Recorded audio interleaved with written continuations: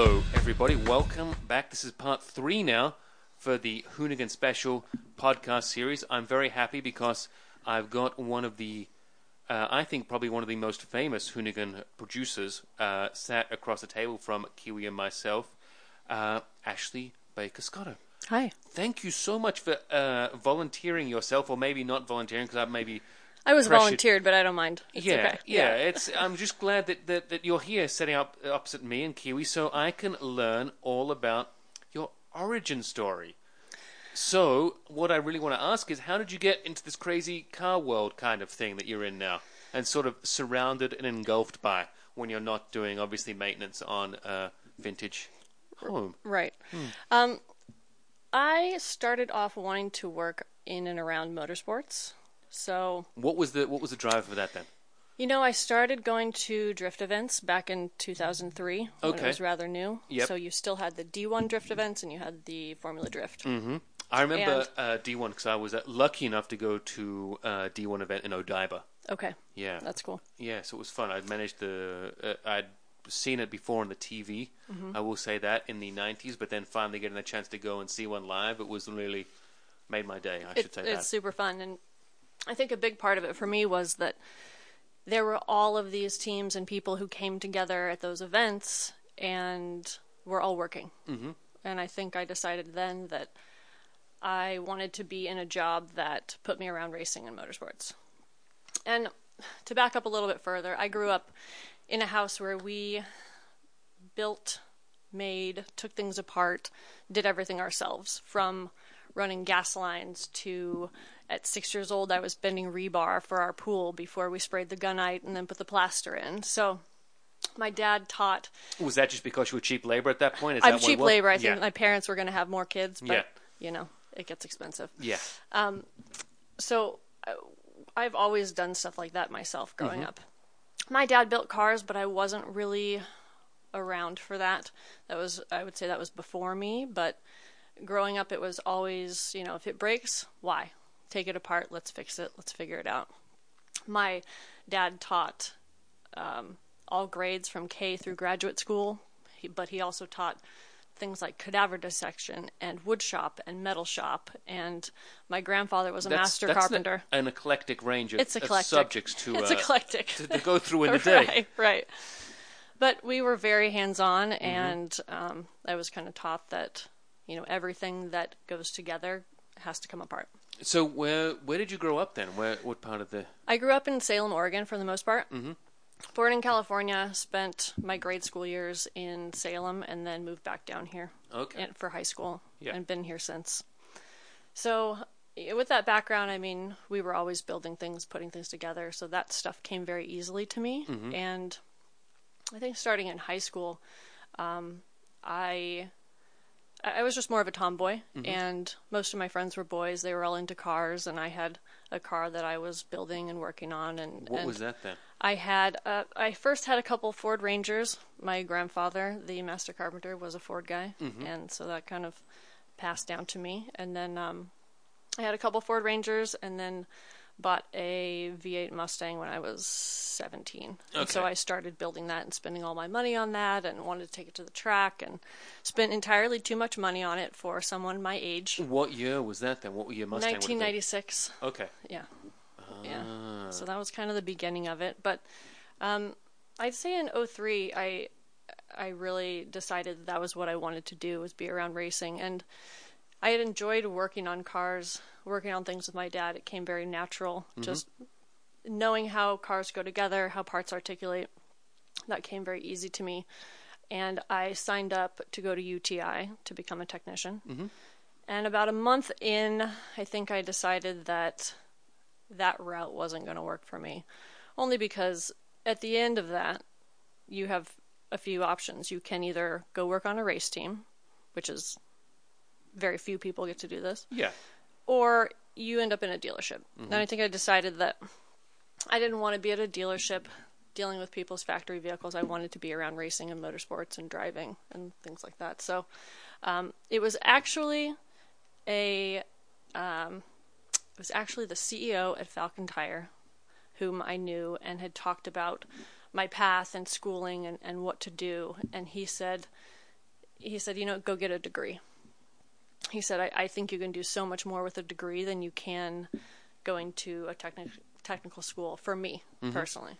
So he was actually the one who inspired me to go get my degree in marketing. And I left UTI and decided that I could still have cars as a hobby and working on cars as a hobby and not have it as a career path, but still be around them and do a lot more with working within racing on the other end. So that was kind of where that started. And so where did you go to school then? Which school did you go to? I went to Chapman University. Okay. Yep. I went much later in life. I was at community college for some time and then decided to go there when I was in my late 20s. So finished in my late 20s, and from there I mean my whole goal was to work around motorsports. And I kind of took a non-traditional route because I saw so many kids going to a career center afterwards or going to the school career center to say, what jobs do you guys have available? What can I get? How do I get into my first job? Yeah, you don't find many motorsports jobs at the right. old career school. They're not really on the list, those places. They don't sort of fall in those cracks kind of thing. Right. So, my parents always encouraged me to kind of just go after the things that I wanted. So I started putting together letters to different companies, and I kind of put together the same package. It was an intro letter, it was my experience, kind of a resume, and it basically said, this is what I went to school for, this is the field I want to work in, and right now you can use, this was kind of at a time where the economy was taking a bit of a dive, people were getting laid off, but then the people who remained were doing 2 or 3 people's jobs. So I used that and said, you guys could use an intern. I'd like to get the experience, get my foot in the door. And I made a list of companies, all within motorsports, from tire companies to manufacturers to sanctioning bodies. And I sent them all out and got a call back from Formula Drift. And so I started my internship with Formula Drift because I created my own internship. People wasn't listed. A lot of companies don't think to go list their company at a school to be able to access students for internships. So I started there, and from there I just, one thing my dad taught me was if you want to do something or be something, you talk about it. Yep. And so anybody who would listen, I would tell them what I wanted to do. And it's, I want to work in motorsports. And I started with Formula Drift, and then interned at another agency that handled all aftermarket automotive companies. So we went to SEMA and did things like that. And so what were you doing for them? Was it anything and everything kind of thing? To start, I actually ended up doing a lot of the measurement. So a lot of those companies have to report their ROI. And I'm pretty good on the number side of things. And I worked... I guess I did a little bit of everything. So measurement, ROI reporting, press releases I can write, things like that. So kind of everything in that realm of marketing and PR. And worked with different sanctioning bodies, worked with agencies, and still in the background maintained my my connections in motorsports and going. I was pretty involved in drifting for a time. And from there, I started acquiring my own clients. So I left an agency and thought, I could do this myself. I could be a freelancer. I can work from home. Which is nice. It's a dream to work in your pajamas most of the day, nothing and wrong then with travel with a race team. Exactly. Right. Yeah, on the weekends, right? Right. Exactly. Oh, we'll leave Thursday maybe, and then. Sure. It's a long weekend, but it's a good time. You trade off with pro pajama time, so you got wins and losses, right? Right. You got to have goals. So, it went from working in an agency to figuring out that I could do this on my own. And so I very quickly started bringing on athletes and traveling with different racing teams and managing their social, managing their marketing, managing their press releases, their strategy, et cetera, et cetera. Which were some of the teams then that you worked with along those when we look back? Well, I worked with a team called Team Need for Speed. Which was a team in drifting. And then I also worked a bit with Vaughn Gittin Jr., who was a friend of mine. And I did some off-road stuff with Casey Curry. His family runs Curry Enterprises. And then from there, I would also help drivers put together kind of like a pitch deck, essentially. Which is handy, that people Right. don't really know about Right. outside of the realms of that. Right. Drivers are good at driving. They're not good at marketing. Yeah. Most of the time. Yeah, and most of the time. and what do corporate sponsors want to see? Right. A ROI. pitch deck. Yeah. ROI. What can you do for me if I'm doing something for you? Exactly. So I'd put together kind of either a recap of their year and what they've done and kind of highlight why they're valuable. Or we'd put something together for the following year to pitch them to new sponsors. And I kind of modeled it off of one that I had seen at Brian Scotto's house, because he and I were friends. And I saw this deck that it was essentially this booklet that he had put together for Ken Block at the end of the year. And I'd seen these decks digitally, but to print it out and bind it and make it something that could sit on your coffee table, I thought was brilliant. So I kind of modeled things after that, and I started getting them printed. So these guys actually had something tangible to walk into the room with. Yeah. Because as you say, it's nice to have something that you could feel, as Yeah. well as being talked to something and seeing something, but having it in your hands and being it real is a different sort of dimension, I would say. Yep, exactly. And it also speaks to how serious you are about what you're doing and the people that you have, that you're building in a team around you. Yeah. Yeah. So, I mean, from there, I started working with different athletes, and I'd say that was probably my introduction to working with Hoonigan. I would come in, and I was already friends with several of the people here, and would come in and work with their athletes to try to put together these books for them at the end of the year.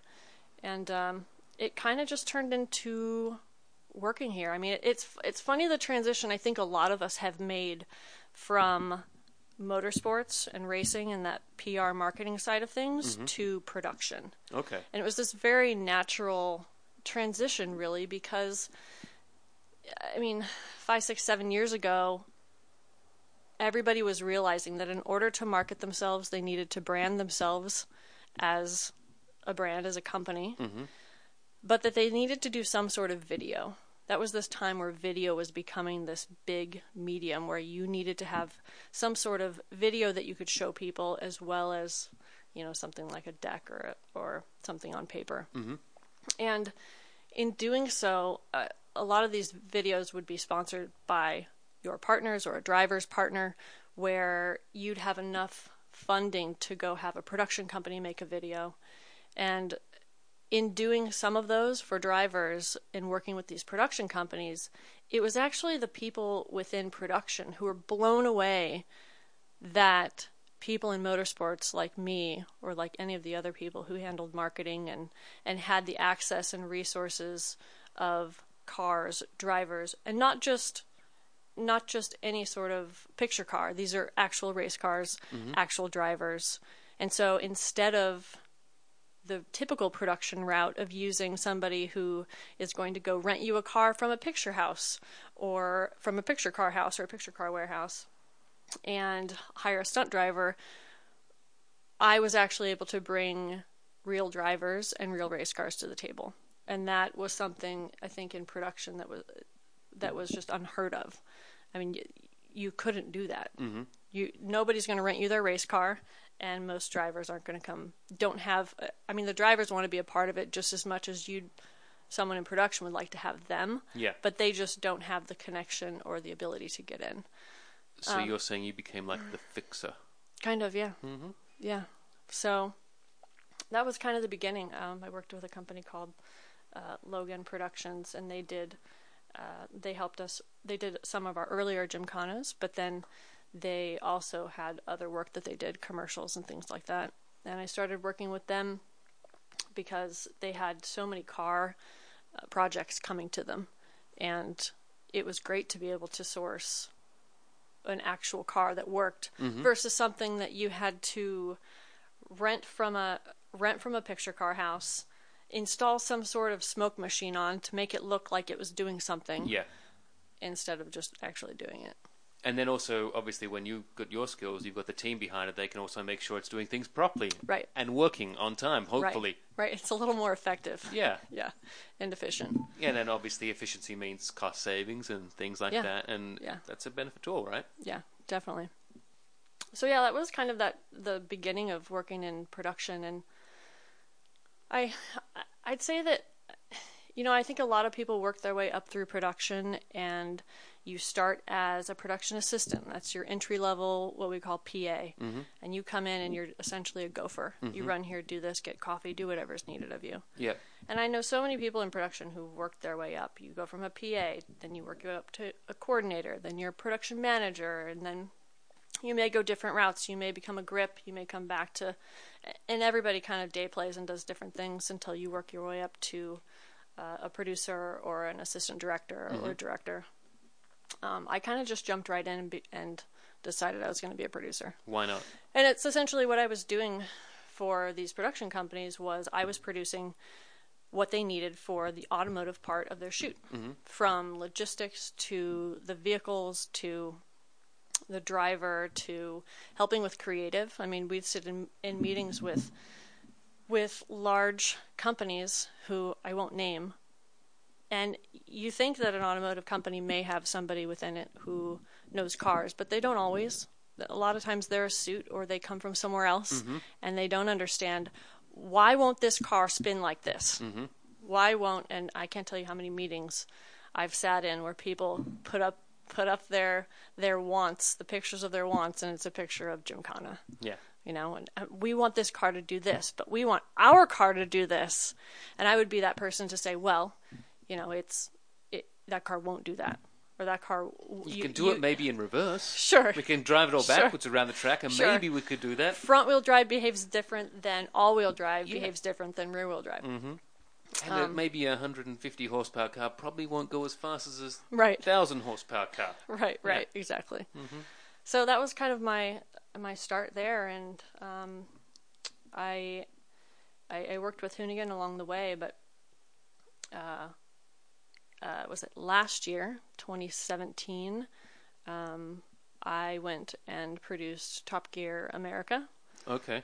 So I was a producer on the show that they do in America, and it was a fun experience, super fun. The show was on for 5 years with a certain cast and crew, and then it was canceled, and then somebody tried to bring it back that year, and so I was brought on to help out with that, but it didn't get picked back up. But I mean, you got big shoes to fill in general. There's not in a general, lot of pressure associated with that. Blows my mind that they tried to do a Top Gear America in the first place.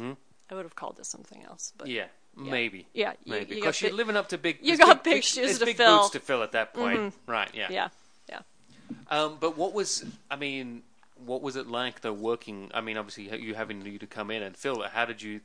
What was the thought process behind doing that with you coming in and doing and working on it? Was it how I've got this that I've got to live up to? How did you? As far as Top Gear? Yeah. Just touch on that briefly.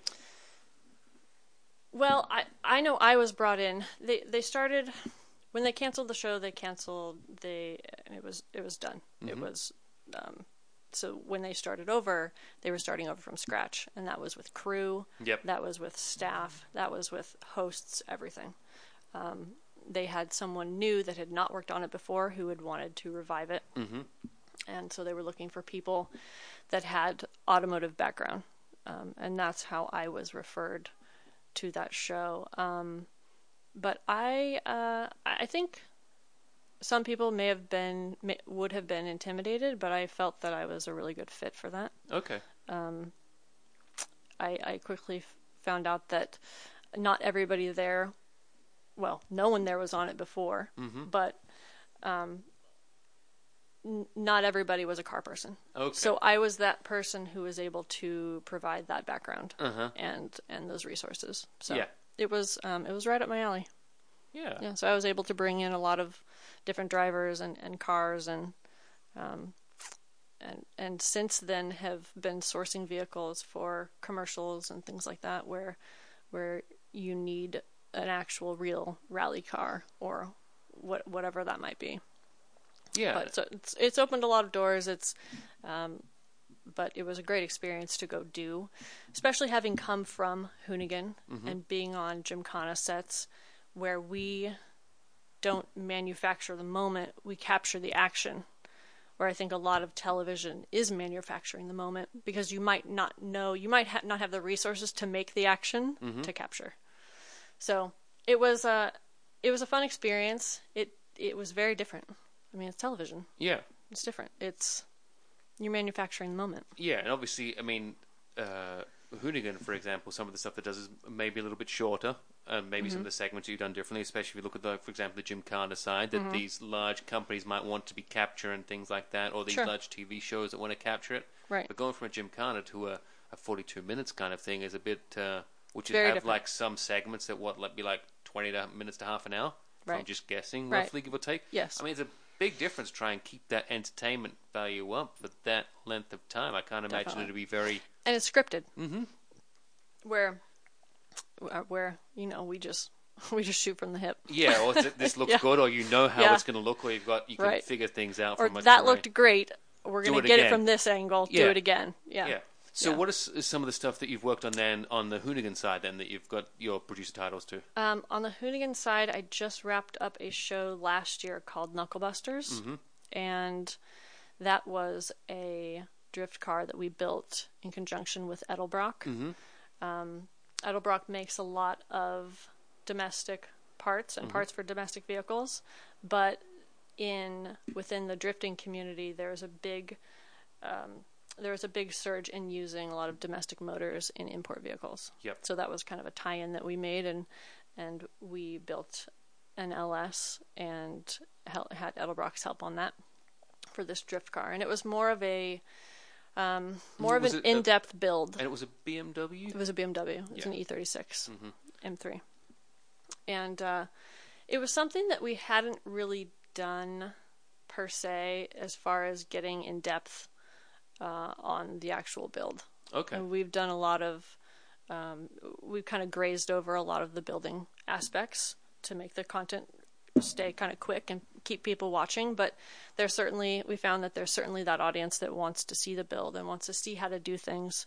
So we would break it down and kind of, not everybody watching knows how a camshaft operates. So we would kind of break that down and take different bits and pieces and talk about why we did things that way. Because when you're building something day in and day out, it's like when you're training somebody to do something that you know so well.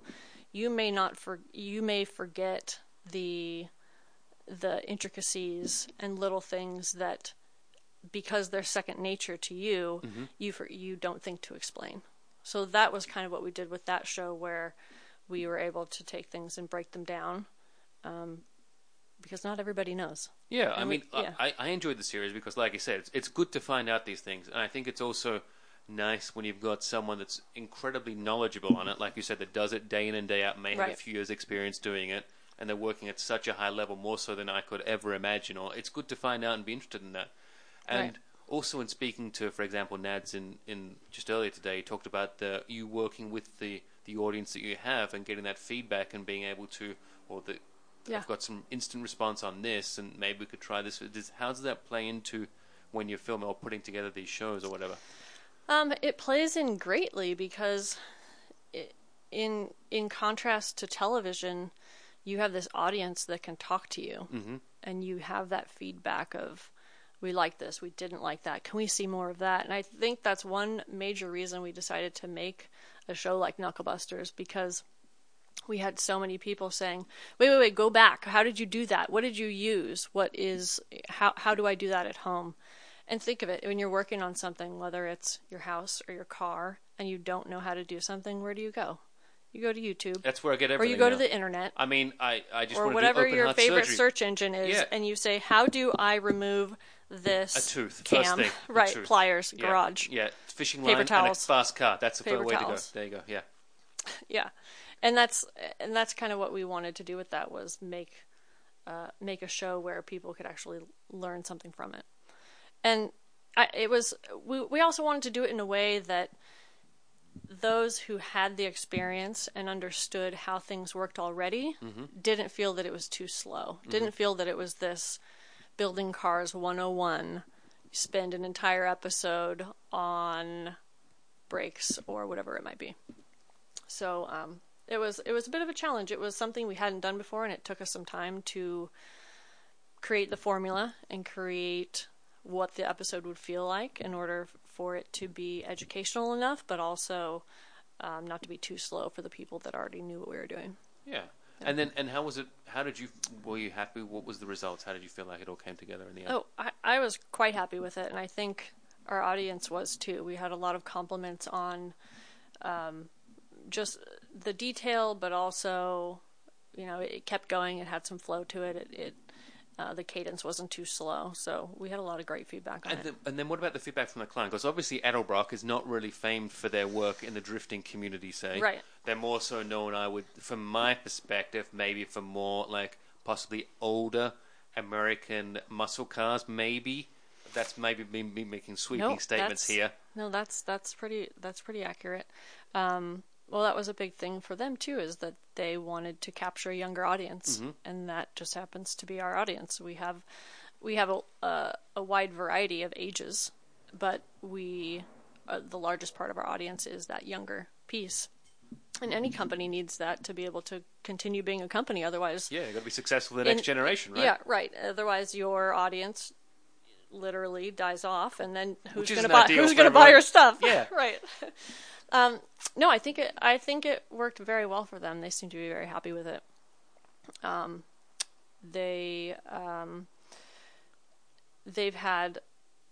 They've had requests in the past that was exactly what they wanted to do. They wanted to bring in that young audience and make their parts relevant. And they admitted to us before that we've watched things turn towards drifting, and the youth likes this higher speed, higher excitement, all of these fast-paced sports that we may not really fit into, but we thought that they fit into it rather well. I mean, there are a lot of domestics in some of those sports. There's a lot of domestics in grassroots.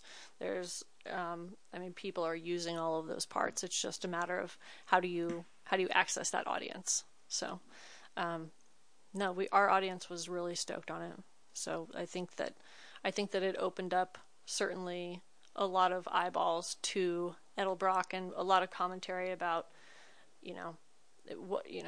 I had no idea that Edelbrock made stuff. I didn't know I could even put this in my car. And Edelbrock said too that, we can't get over how positive the feedback is. It's the internet. Yeah. The internet's a scary place. Yeah, I mean, I don't like reading the comments. Right. And I've got a pretty good, I will say No Breaking's got a pretty good reviews on there. So I'm very happy with that. Yeah. But it is very hard when people say mean things. Sure. When you have to read about them. And it's really easy to do on the internet. Yeah. You're not face to face. No. That's what the internet is. It's a bunch of kids. Yeah, well... Trolling on fun things that other people are doing that they're not. Maybe sometimes not even kids. Maybe some older people too. But it can be a little bit mean. But as you say, sometimes the internet cannot quite be maybe the friendliest place. And we had nothing but positive feedback. And we don't go through and delete comments unless it's vulgar or anything like that, but we had nothing but positive comments. It was really great. I mean, I know we're excited to do it again this year. Since I have appeared on Hoonigan Video when we went to the Peterson Museum with Brian and Will, and there was some comments on there that were unflattering, and I was like, I can't read them again. No, you shouldn't read them. Exactly. So you shouldn't read them. So speaking of that, so what have you got? What will you be looking to make or do in the future? Have you got anything that you can talk about? I should say.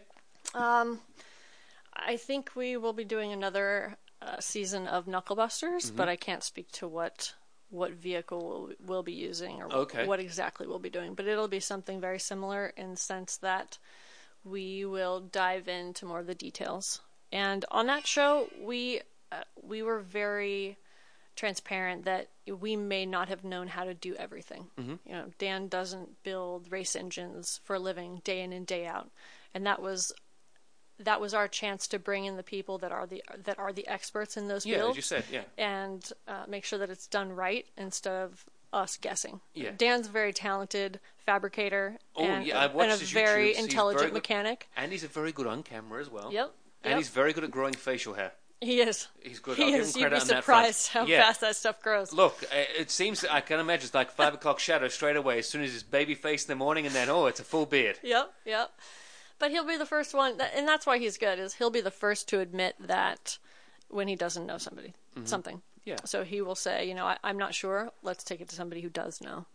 So this season will be very similar to the last, but a totally different realm for the vehicle. Okay. Yeah. Anything else that you're working on, or is that all top secret hush hush? I am working on another show right now that will be a new show for us. I can't say what it's called yet, but it will involve building cars in a different way. Okay. Yeah. So that'll be coming out. We'll have 4 seasons of it, and that will likely start April, May. Oh, well, I'm looking forward to seeing that. But also, I have to ask, what about in your personal life now? The cars. What are you still working on and finishing? Because you're the one that's the successful part of the duo, I think, in regards to doing quality work or Don't whatnot. put that kind of pressure on me. No pressure at all. No pressure. So the car that is the biggest thorn in my side that I need to finish is my 1986 944 Turbo Porsche. I have an LS3 motor for it, and I hate to even say this out loud. If I spent a month straight working on it, it could probably get it done. But it's when do you have a month straight to That's work the problem. on it? Yeah. That's the problem. So when people tell you to make your hobby your job and you'll never work a day in your life, that's a lie. It's not quite You true. work more. Yeah.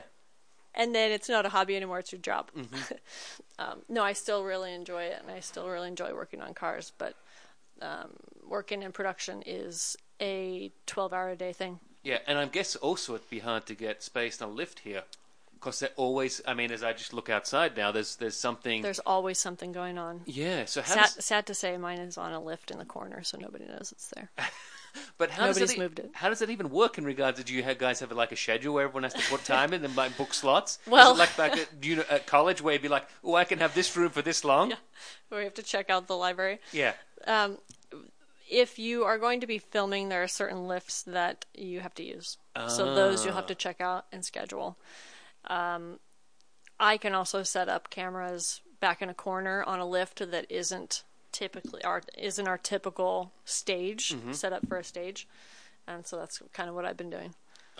Or haven't been doing. Well, whichever way you look at it. I was going to ask, because I think you're busy doing other sorts of work, aren't you, right now, in regards to your new endeavors of sorts? Well, we also have our Discovery Land Rover that we have. We just put the R2.8 Cummins diesel in, and then took it out, and then put it back in, and then took it out. Why? So, may as well. You know, you have to get it right. Yeah, and then you can kind sort of like put thing. times down, and then so each time you take it out, put it back in, see if you can get that lap time down, right? Right. It's all competitive. Now we're doing it for time. Yeah. So that is a project that's ongoing for us as well. And then on top of that, Brian and I just bought a house. Yep. And it's obviously it's a project house because we don't buy anything that's not a project. Yeah, I mean, it goes without saying, right? So how was it different working on a project house as opposed to a project car? Houses are much easier. Again, I grew up working on houses. So wood never has to line up like metal does. You have much less of a tolerance with wood. You just, once you nail it or screw it together, it lines right up. But no, houses are the easy part. It's just much a bigger project. Yeah, I was going to say, are you really popular now at Home Depot? Is that what's happening? Right. I have the pro card. Yeah, and you can they'll let you through. Yeah. And they can say, oh, it's Ashley coming back, and hey, Ashley, how you doing? Oh, hey. Yeah, the person at the front that does the little thing on the ticket is like, hey, how you doing? What's broken this week? Hey, George. Yeah. No. What are you looking for today? Yeah, I mean, as for someone that's gone through that experience, it is a... You feel me? Yeah. I probably didn't do as much work as you two are doing because I like to outsource it, I like to say. I will outsource watch, and I will occasionally bring hot tea. Oh, that's nice. So I'm good like that. So you're a supervisor. Yeah. That's good. Yeah, I'm very good. I can make sure everyone arrives on time and leaves when they should. Right. And then I'll generally have to clean up after everyone, but that's what I'm good at. I mean, look, I will get the brush out and I will sweep. Sure. I'm a very proficient sweeper. Somebody's got to clean up. Yeah, and I'll try and make sure it's all clean before the wife shouts at me. Yeah. That's good. No, being a producer in my work life makes me a great contractor in my home life. Yeah, And I can imagine. my stepdad and mom run an architecture firm, so I'm very lucky to have some resources and people that they've worked with for years and years and years who can kind of help us out. Yeah, which is sort of handy if you know that kind of thing. I will say that having good, as I would say, tradesmen, or as you say, contractors come round, that makes things a big difference. Oh, yeah. But other than that, actually, if anyone's wanting to follow you on the non-Hoonigan stuff, or have you got any Instagrams or anything on it that they can try and track you down on? I have my Instagram, which is Baker_Ashley. Okay. ASHLEY, the normal spelling from the 80s. Yeah. And yeah, that's it. And then I guess if anyone wants to find, they can find your videos or whatnot that you've produced on the YouTube. And on our YouTube, on our main YouTube channel, Hoonigan. There you go. Yep. Well, Ashley, it's been an absolute pleasure. Thank you so much for making the time to sit down with myself and Kiwi. Of course. She was pretty good throughout the whole thing, so I think that's all right. And as always, if anyone's interested, we always like you to leave us a very positive review. Not always nice things, as I said. I read them all. Don't read them all. No, the positive comments. Just skip to the positive comments. Well, there's not. This is inside a secret in the podcast. You don't get too many comments. Oh, that's nice. So it's nice when someone. You feel nice when someone writes a nice comment. Maybe I'll switch to this. Yeah, it's much better. It's easier. And then no one sees. You don't have to do your hair. And sometimes I can even do it in my pajamas. Look at that. Goals. See? Exactly. Living the dream. But thanks again, everyone, for listening. And we'll see you next time, guys. Bye-bye.